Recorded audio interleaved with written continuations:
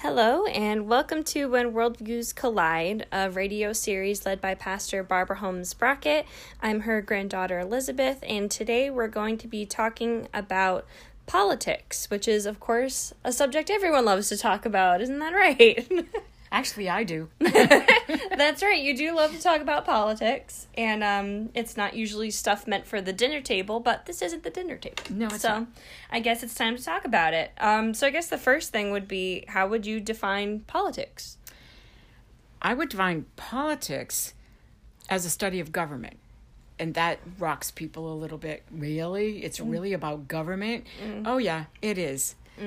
And one definition that's pretty interesting is economics is actually the resources of a people group, and government is the control or the restrictions over those resources.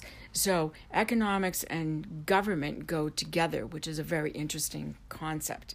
Right, and that's kind of how, when we see like political parties and factions in American society today, a lot of the arguments that we have are over, who should get funding for what, who should be allowed to do what with their funds, and with opening businesses. True. So they kind of go hand in hand. I don't know if you've heard the little phrase, it's about the economy, stupid. That's mean. I know. But I don't say that just so you know. Right, but most things are in politics when people discuss it. So I guess the first question about politics that I think people don't really think about too often is why we even need it. Like, everyone's, so up in arms about it all the time. Why do we even need it at all? Do you want the short answer or the long answer? I'll give you the short one first. Okay. Because God said. Cool. How do you like that? That makes it easy. It does. So then why does God say that we need government? Well, in Romans 13:1, he goes so far as to say, everyone must submit to the governing authorities, for there is no authority except from God, and those that exist are instituted by God. God is saying, you can't do this without government. It's very interesting.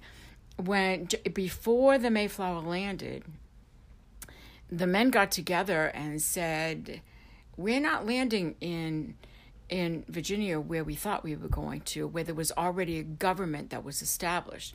So they wrote the Mayflower Compact, which basically said, we need a government.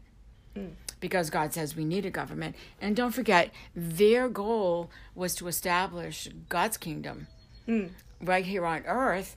And how do you do that? Well, if he says we need a government, then we obviously need a government. And so the Mayflower Compact, the first document that was made in the governing document in the New World, said we need a government. Because we can't do it without one. Right. And I think even if you go back to Genesis, when God's first making the earth, one of the first things that he does is essentially establish a government. Yes. He has the birds and the fish were made first, and then the land-dwelling creatures, and then he made humans. And then he said, you're in charge. He said, take dominion. He said, take dominion over all of those things. You know what I find interesting? He didn't say take dominion over the people. We were. That was a little bit different. We were not. The goal wasn't to, oh, you're my granddaughter and you've got to come under me, and too bad, so sad. You'll be a grandmother someday, your own self. It's interesting that that's what he was saying, which shows you that it's about the resources. Right. And so then that kind of, I guess, segues biblically into the longer answer, I guess, from other than this God said so, about why we need government, and that's because of the fall. You want to talk about that a bit? Yes. Going back to Genesis, there were two brothers, and one was into farming and the other one was into keeping track of animals and using them. And they ended up having a fight over whose sacrifice God liked better.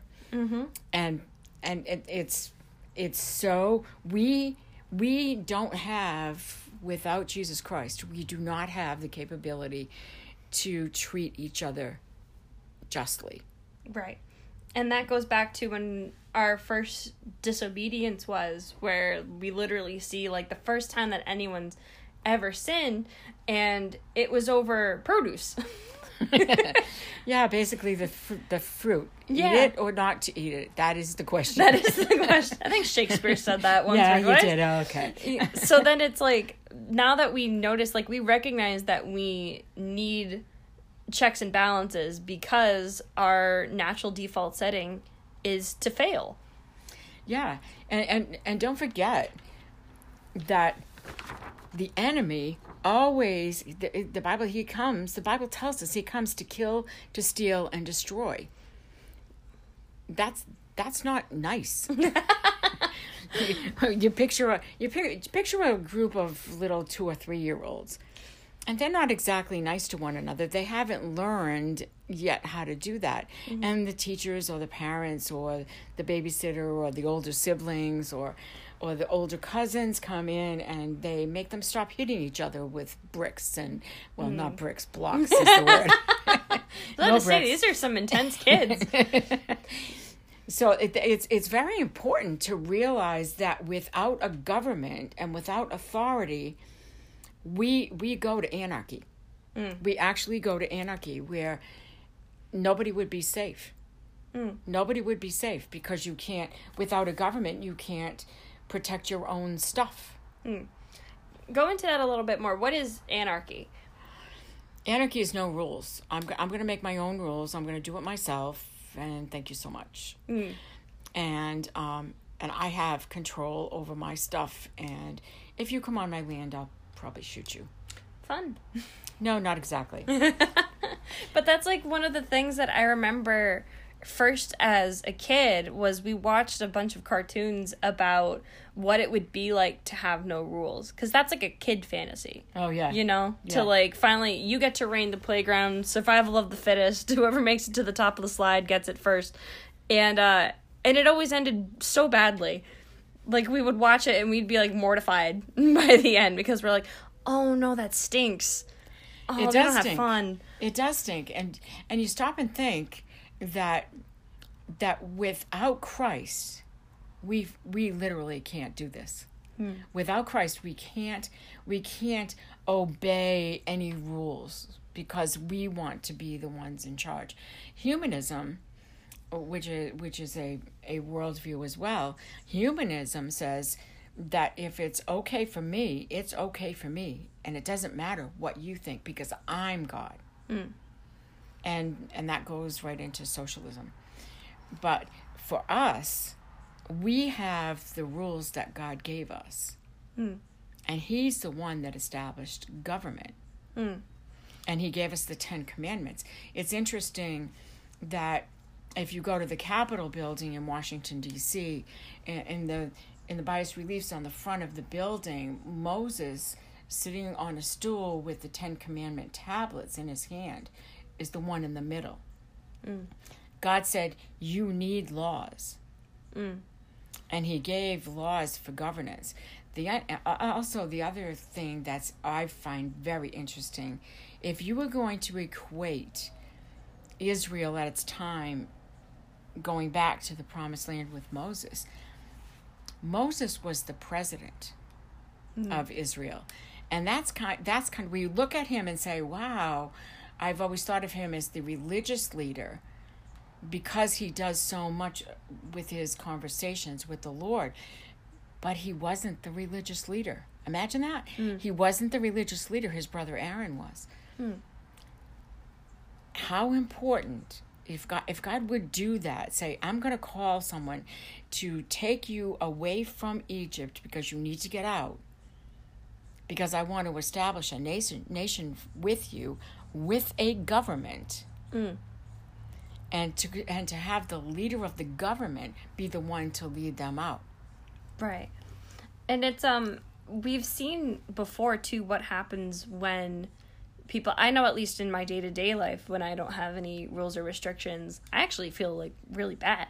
Like, it makes you nervous, doesn't it? It makes you fidgety, and right. It also, because there's no structure to it. And I just came back from a very long and restful vacation, and a lot of it was doing nothing, and I had to like fight to rest because the natural thing was just to be like, you know, to diet and exercise and to like go around and like be productive and all that kind of stuff. And when you don't, you actually feel pretty yucky.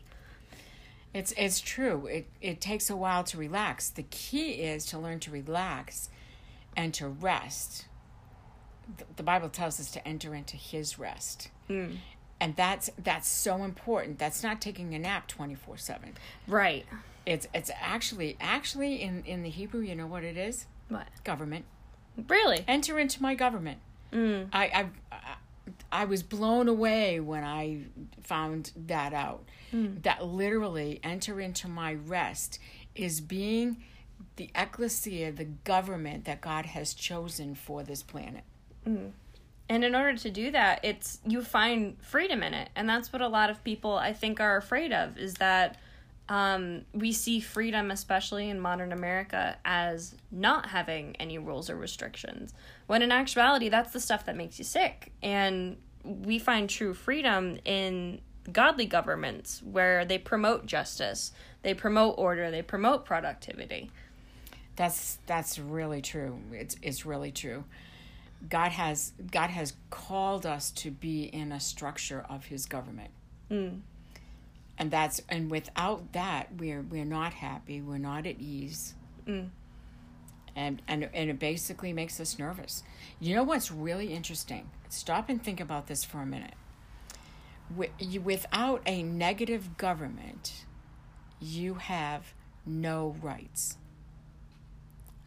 Isn't that interesting? So notice about the 10 Commandments. There's a couple of things that God says that are not negative.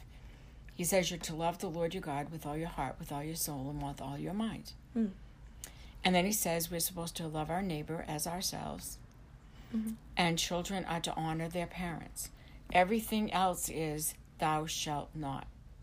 Thou shalt not. Thou shalt not. Which means that you cannot do these things, but everything else is okay. Right. And that's how we get freedom and liberty. There's not many governments that actually have a negative portion to them. Right. Yeah, and that kind of opens you up to like, hey, you can do all the good stuff, just don't do the bad stuff. It's right. not that bad. So with Christ, don't forget, without Christ, we can't do much of anything of any worth. Yeah, so I think that's a nice place to leave it for today. We are going to be doing 2 more sessions on politics, starting next time with biblical government. And for now, we're going to sign off, and thank you very much for joining us. You can join us again next week, same time and same place. This has been Pastor Barbara Holmes Brackett and Elizabeth. We will see you next week. Bye-bye. Bye now.